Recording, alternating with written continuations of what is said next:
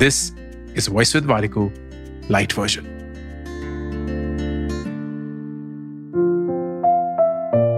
एक अच्छा पार्टनर आपको उनके सामने कंफर्टेबल महसूस कराएगा। एक टॉक्सिक पार्टनर आपसे ये पूछेगा कि आप उनके सामने कंफर्टेबल क्यों नहीं है।